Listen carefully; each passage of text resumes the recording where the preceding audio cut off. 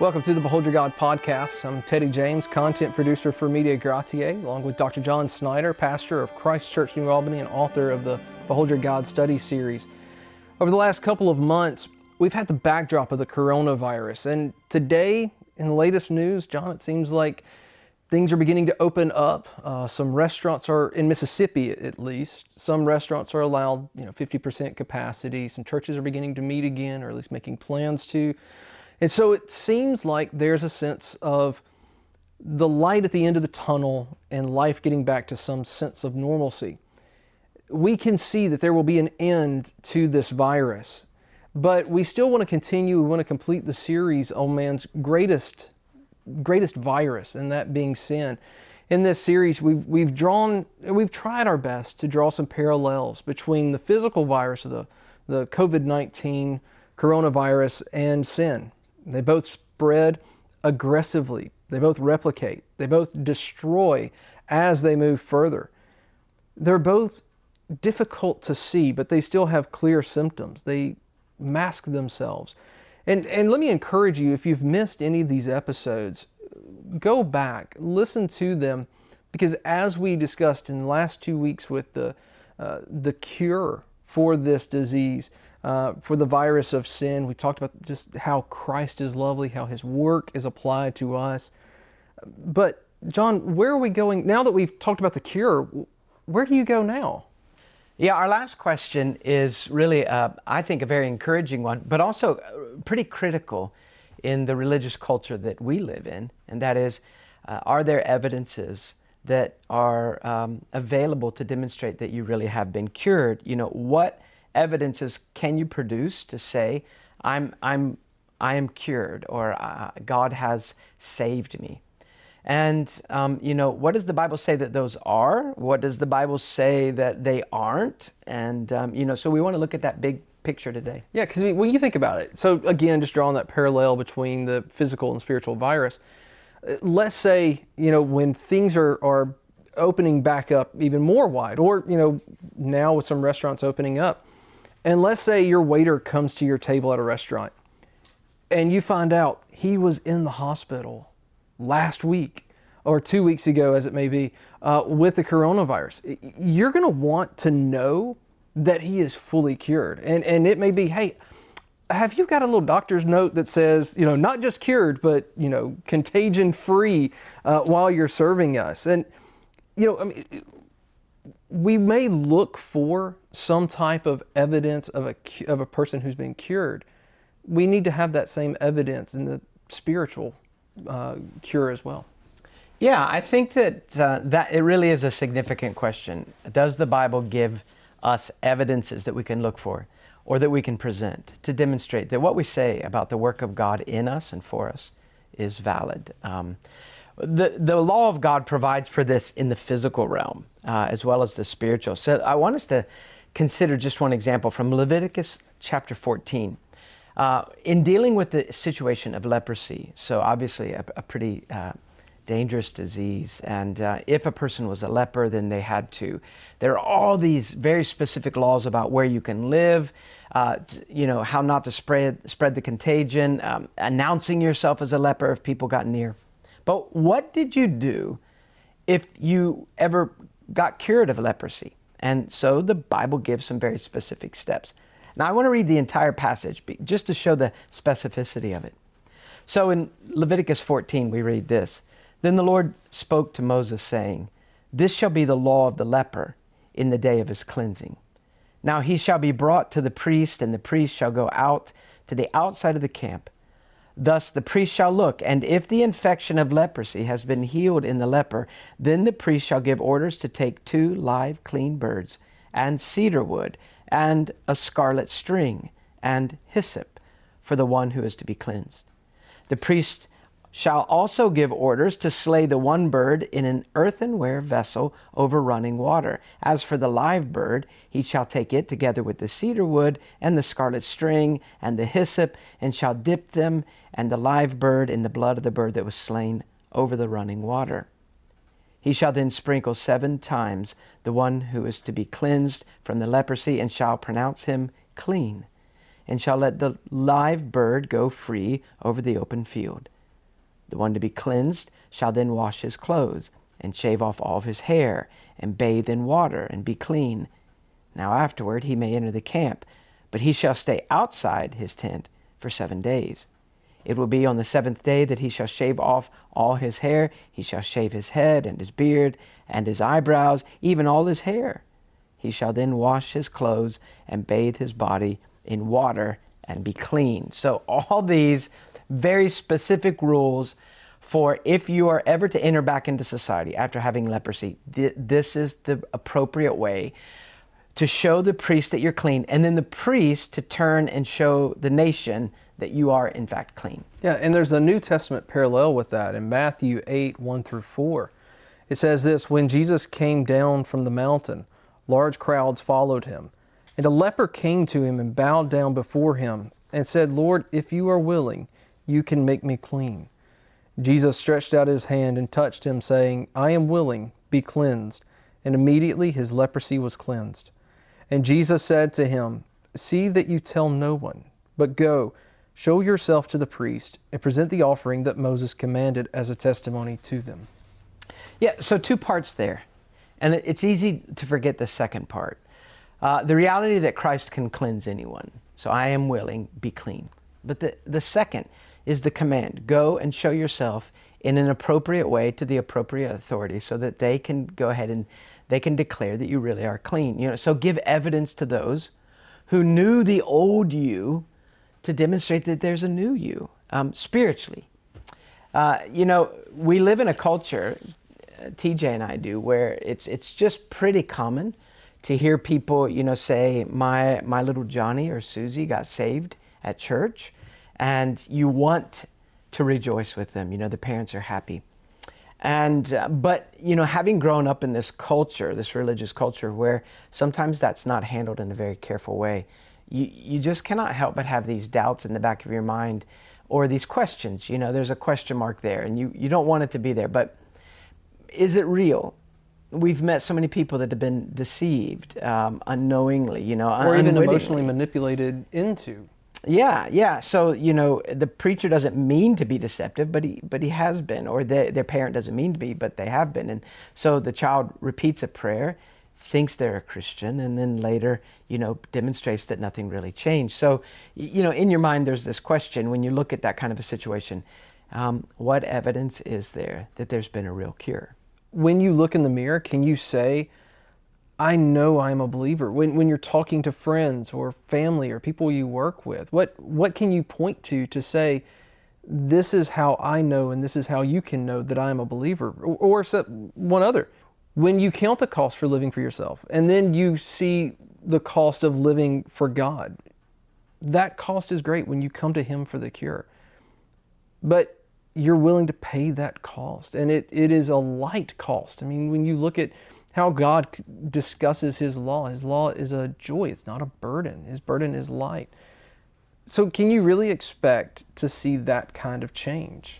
Yeah, I mean, in sanctification, so I've been a Christian for 31 years, and I face this in some ways more now than the first 10 years of being a Christian. When I first became a Christian, and I still struggle with sin in my heart, and you read the Bible and you understand why it's still there. You look in the mirror and you tell yourself, well, you've only been a Christian a little while. Be patient. God is growing you up, and all of this will be placed under the feet of Christ, which is true. But 31 years later, if some of the same old lies can still trip me up, if some of the same old temptations can still distract me, if I can still find myself to be cold and sluggish, or what Spurgeon called a poor dying rate of Christianity. When I see that in myself after being a Christian for 31 years, it's not so easy to say to myself, come on, you've only been a Christian for 31 years. The Lord's going to do it, or, He will give you grace to mortify these things day by day. Well, that's true. But sometimes I have to go back to the Bible and ask God, okay, what can I really legitimately expect in the work of Christ in this life? And so, what are the evidences that should be there, or how high can I set my expectations? Yeah, because there are some people who say you have to expect expect perfection, which you'll deal with in a little bit. Yeah. So what kind of changes can we really expect? Let me say that before we even look at that, some people would doubt that this is a valid question. So they might say this, well, look, the new birth is an invisible work of God. That's true. We don't see a person being changed within by the Holy Spirit. We see the changes that occur after that, but we don't see the new birth itself. What about justification? That's certainly is an invisible event to us. It is the declaration of the triune God that we are right with Him through the finished work of His Son, and we've received that through faith. What about union with Christ? I can't see that occur. I can see effects of that. What about adoption? I don't have a paper. So all these mighty works of God in this great, the panoramic view of salvation, so much of it is invisible in itself. Is it right to even say we should look for evidences? Another objection is that it's judgmental to look for evidences. If someone comes to your church and says, I love Jesus, you should just accept that kind of statement. Some of the earlier Baptistic churches, Presbyterian Congregationalists, so not state churches, in England, of course in the colonies in America, some of them had in their church constitution that for church membership, a person had to have or present a credible testimony, a credible evidence of conversion. You had to be able to give the evidence to some degree. These are things we see God doing in this life. So I think that the Bible helps us particularly in two ways. First of all, it shows us that expecting to be able to give biblical evidence of conversion is right. And second, it shows us what is to be expected and what is not to be expected, which you just mentioned one of the things, and that is like sinless perfectionism, this unflawed faith and an undiminished fervor, undivided heart. Those are not evidences of the Christian life. So what is?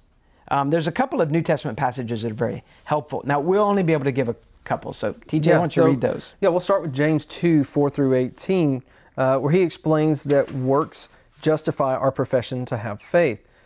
What use is it, my brethren, if someone says he has faith, but he has no works? Can that faith save him? If a brother or sister is without clothing and in need of daily food, and one of you says to them, go in peace, be warm, and be filled, and yet you do not give them what is necessary for their body, what use is that? Even so faith, if it has no works, is dead, being by itself. But someone may well say, you have faith, and I have works. Show me your faith without the works, and I will show you my faith by my works. Yeah, so I think we could sum it up by saying this. If a man can still come to Christ, a man, woman, child, and say to him, if you are willing, you could make me clean from the deepest stains of sin's, viral infection, then if that's still a valid request, then it's still valid to expect that Christ would say to us, I am willing, be clean, and go back home, go back to work, go back to school, and show people the evidences, that you're a new person in me. Yeah, and it does come to His honor as well. I mean, when we're talking about evidences and should we seek evidences, it does come back to that. But to go further, Ephesians 2, 8 through 10 says this, for by grace you have been saved through faith, and that not of yourselves, it is the gift of God, not as a result of works, so that no one may boast. For we are His workmanship, created in Christ Jesus for good works, which God prepared beforehand, so that we would walk in them. There's so many that we're going to have to limit ourselves, and it's going to take 2 podcasts, but even then, when we look at the evidences of the cure, we're just going to have to kind of group them together and maybe kind of hit the tops of these mountain peaks, all right? So let's just jump right in. And I think easiest way to do it would be kind of give some simple scenes, for our listeners, things that are easy to carry with you through the week. So the first scene is this. Imagine a man standing beside an empty grave. He's facing away from the grave, walking away from it. That's our first picture. It's a good picture for the description of what are the evidences of God's work in your heart. One evidence is that you having died with Christ to sin, have been raised with Christ to a new life. I mean, listen to Romans chapter 6. Therefore, we have been buried with him through baptism into death, so that as Christ was raised from the dead through the glory of the Father, so we too might walk in newness of life. So there's Paul's wonderful description. We once were in a grave. We were dead to God, that is unresponsive, like a corpse, unresponsive to every voice, to every plea, unresponsive to their environment. That's the way we were with spiritual things. When the Bible says in Ephesians 2 that we were dead in our trespasses and sins, it doesn't mean that we are inactive.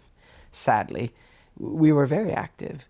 We lived aggressively for ourselves. But when it came to God, the realities of God, the claims of God, the beauties of God, the sweet voice of God, all of that, to that, we were unresponsive. We were dead, calloused. Now, what Paul describes in Romans 6 is this: when a man embraces Christ by faith, he is placed into Christ. He's baptized into Christ by the Spirit. And of course, we demonstrate that outwardly by a water baptism. And it's like in the baptism, a man, as Baptists, with immersion, it's very clear. A man is placed in Christ. It's like he goes into the grave with Christ and he rises out of the grave with Christ. It's just a symbol of what spiritually really does happen. So Paul says, if you belong to Christ, then belonging to Christ, being united to Christ, means what Christ did affects you. So when Christ died, then you spiritually, then you've died. The old you, when you embrace Christ, the old John Snyder has been laid aside, and a new John Snyder walks out of the grave with Christ. So not only have we died to the old life, and the old sinful nature, Paul says in Romans 6, has received a mortal wound, so it doesn't tyrannize us anymore. Our identity now is that I'm a new man. I have a new identity. There's a new John Snyder raised with Christ. And so that's one of the first evidences. Yeah, so what good would it be if we had this new life and everything in our new life was exactly the same, right? So talk to us about some of those differences in the new life. Yeah, I mean, what good would it be, as you said, to come up out of a grave and be the same just to have a second chance in life, but to have no power to live differently. So the Bible does give us some really wonderful metaphors for this, and these are metaphors we're all used to if we're familiar with Scripture. But I don't want us to lose the weight of them, the shock, the astonishing value of these because we're familiar with them. So one would be the new birth. A Christian is born again. And that shocked Nicodemus, the Bible teacher, in John chapter 3. I can't start over. I've lived my whole life this way religiously, and you're telling me, Jesus, that this is not enough, that I don't even understand anything about the kingdom of God? Well, I devoted an entire life to this religion. I can't start over, can I? Can I become a babe again? Well, actually, yes, spiritually, you can be born all over again, and you must be. Another metaphor is a new creation, Paul says in 2 Corinthians. Another is a new creature, or another, a spiritual resurrection. So all these are pictures of something that's completely new, fundamentally new. So not just, let's try that again, let's have a second chance, but a completely new you in this new life. C.S. Lewis, in his Chronicles of Narnia, which I remember when I first got married, I read books to my wife each night as we would go to sleep. The problem was my wife falls asleep easier than I do. So, we're halfway through a chapter, I look over and she's asleep and I think, I don't want to stop yet, I want to find out what happens. So it didn't work very well because, the next night she would say, okay, where were we? And I'd say, well, you fell asleep in chapter 1, but I'm in chapter 4. And she would say, well, go back to chapter 1. And I think, I don't want to read chapter 1 again. I want to read chapter 5, But anyway, I can't remember if I behaved well there or if I was selfish. The Chronicles of Narnia, there are two pictures I want to mention. One is the picture in the Voyage of the Dawn Treader. And the other is a picture in the story of the Silver Chair. All right, so Voyage of the Dawn Treader. This is one of my kids' favorites, probably one of my favorites of all of his books. So they're going on this venture, but in the middle of the venture, they're taking this really rotten kid named Eustace, their cousin, who's just made everybody miserable because he's so selfish and arrogant. Well, Eustace is turned into a dragon magically. And at first he thinks it's a pretty cool idea, but then he realizes that he's alienated from everybody. He can't have a normal life. So he gets tired of being a dragon, and he decides he wants to take care of this. So he meets the figure in the books for Christ, Aslan, the lion. And so the lion tells him to scrape off the dragon scales so he can be a boy again. So he scrapes and scrapes with his dragon claws, and it hurts. But after he scrapes off scales, he looks and there's just other scales. And so, it's just layer after layer, and he can't really get back to a boy. And then Aslan says to him, I'll have to do it. And then the lion, with his sharp claws, tears deep. And Eustace isn't sure he's going to make it through the process, but he rips off the dragon skin, really, and all that's left is the boy. So interesting picture of Lewis's, metaphorical way of describing how God, what he must do to us. Another is the silver chair. The prince is deceived by a witch. The way he stays under the power of the witch is he's locked into this silver throne each night, and the throne is bewitched, and so it bewitches him. But when he's in the throne at night, he comes to his senses, and he tells the truth, and he realizes he's a captive. But after a night in the throne, the next day, then he's under her spell again, and the kids have to go and rescue him. I just mentioned those to say this. Good pictures of what Christ has to do to make us new so that we can walk away from the grave. He changes us so deeply, much deeper than we could, just by scraping off the ugly spots of life. And he has to break the grip that sin has on us so that we can really be in our right minds. Okay, so Christ makes a new me walking away from the grave, a new life, a new me. Now that sounds good, but let's think specifically about that. Do you remember when we were talking about the impact of sin on us? We said that sin isn't just against God, it's against us. And sin employs every aspect of us in a rebellion against God. But the work of Christ reverses every one of sin's, terrible influences. So think about us. That means every part of me is being impacted by Christ's rule, whereas it once was impacted by sin.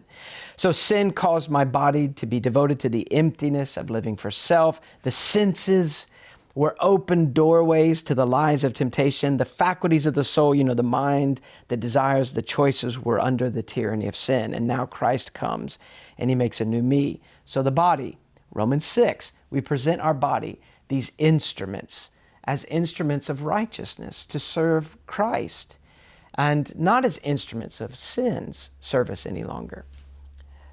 What about our senses? Our sight, we see the beauty of Christ now. Our taste, we used to think that God was probably good for you, like really bitter tasting medicine, but it's not somebody you would want to have anything to do with. But Christ works in us in such a way that suddenly we know that what David said is true.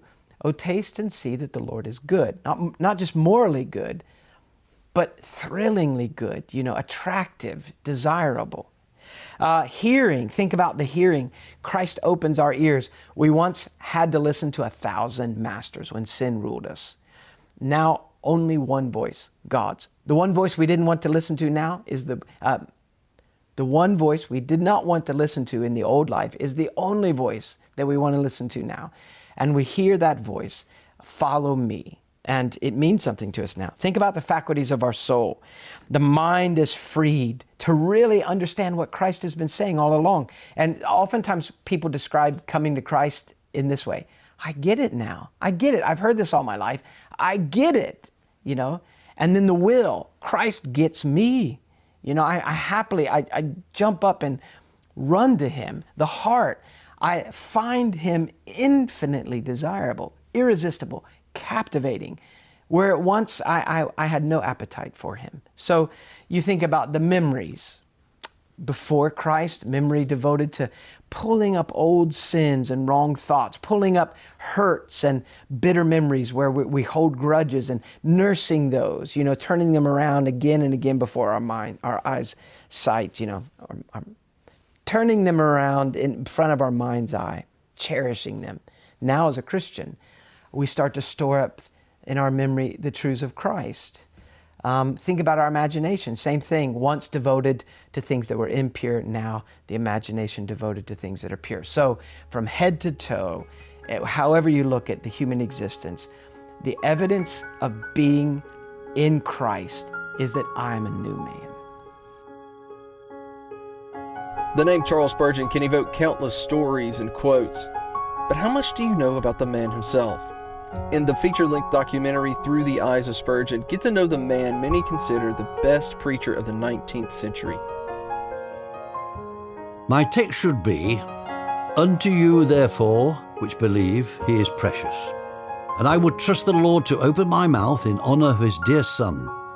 It seemed a great risk and serious trial, but depending upon the power of the Holy Ghost, I would at least tell out the story of the cross and not allow the people to go home without a word." To learn more about Through the Eyes of Spurgeon, visit MediaGratiae.org or click the link in the description of this episode. So after hearing all of this, John, so many evidences for the cure, but particularly there at the end, I hope that we all understand now why we went through so many weeks of understanding and detailing the nature of sin in our lives, the fact that our hands are swift to it, our memory runs to it, all of these things, so that when we see the work of Christ and the evidence of the cure, that is made all the more precious to us. And so there's a bit more that we want to get to. We're going to hit in one more episode coming up next week. But before we do, John, we've got a prayer this week from Henry Law. Yeah, Henry Law, who's become one of our favorites around here. This is what he wrote. "Holy God, we know that in us, that is, in our flesh, there dwells no good thing. We bewail our many and our mighty sins. We loathe ourselves because of our original vileness, our deep inner corruptions, and the iniquities of our every hour from the cradle to this time. We lie in dust and ashes before the majesty of our God. But in all our misery as sinners, we look to you, and our hearts fear not. We triumph and we glory in your saving name. It is a treasure house of all riches for us." Amen.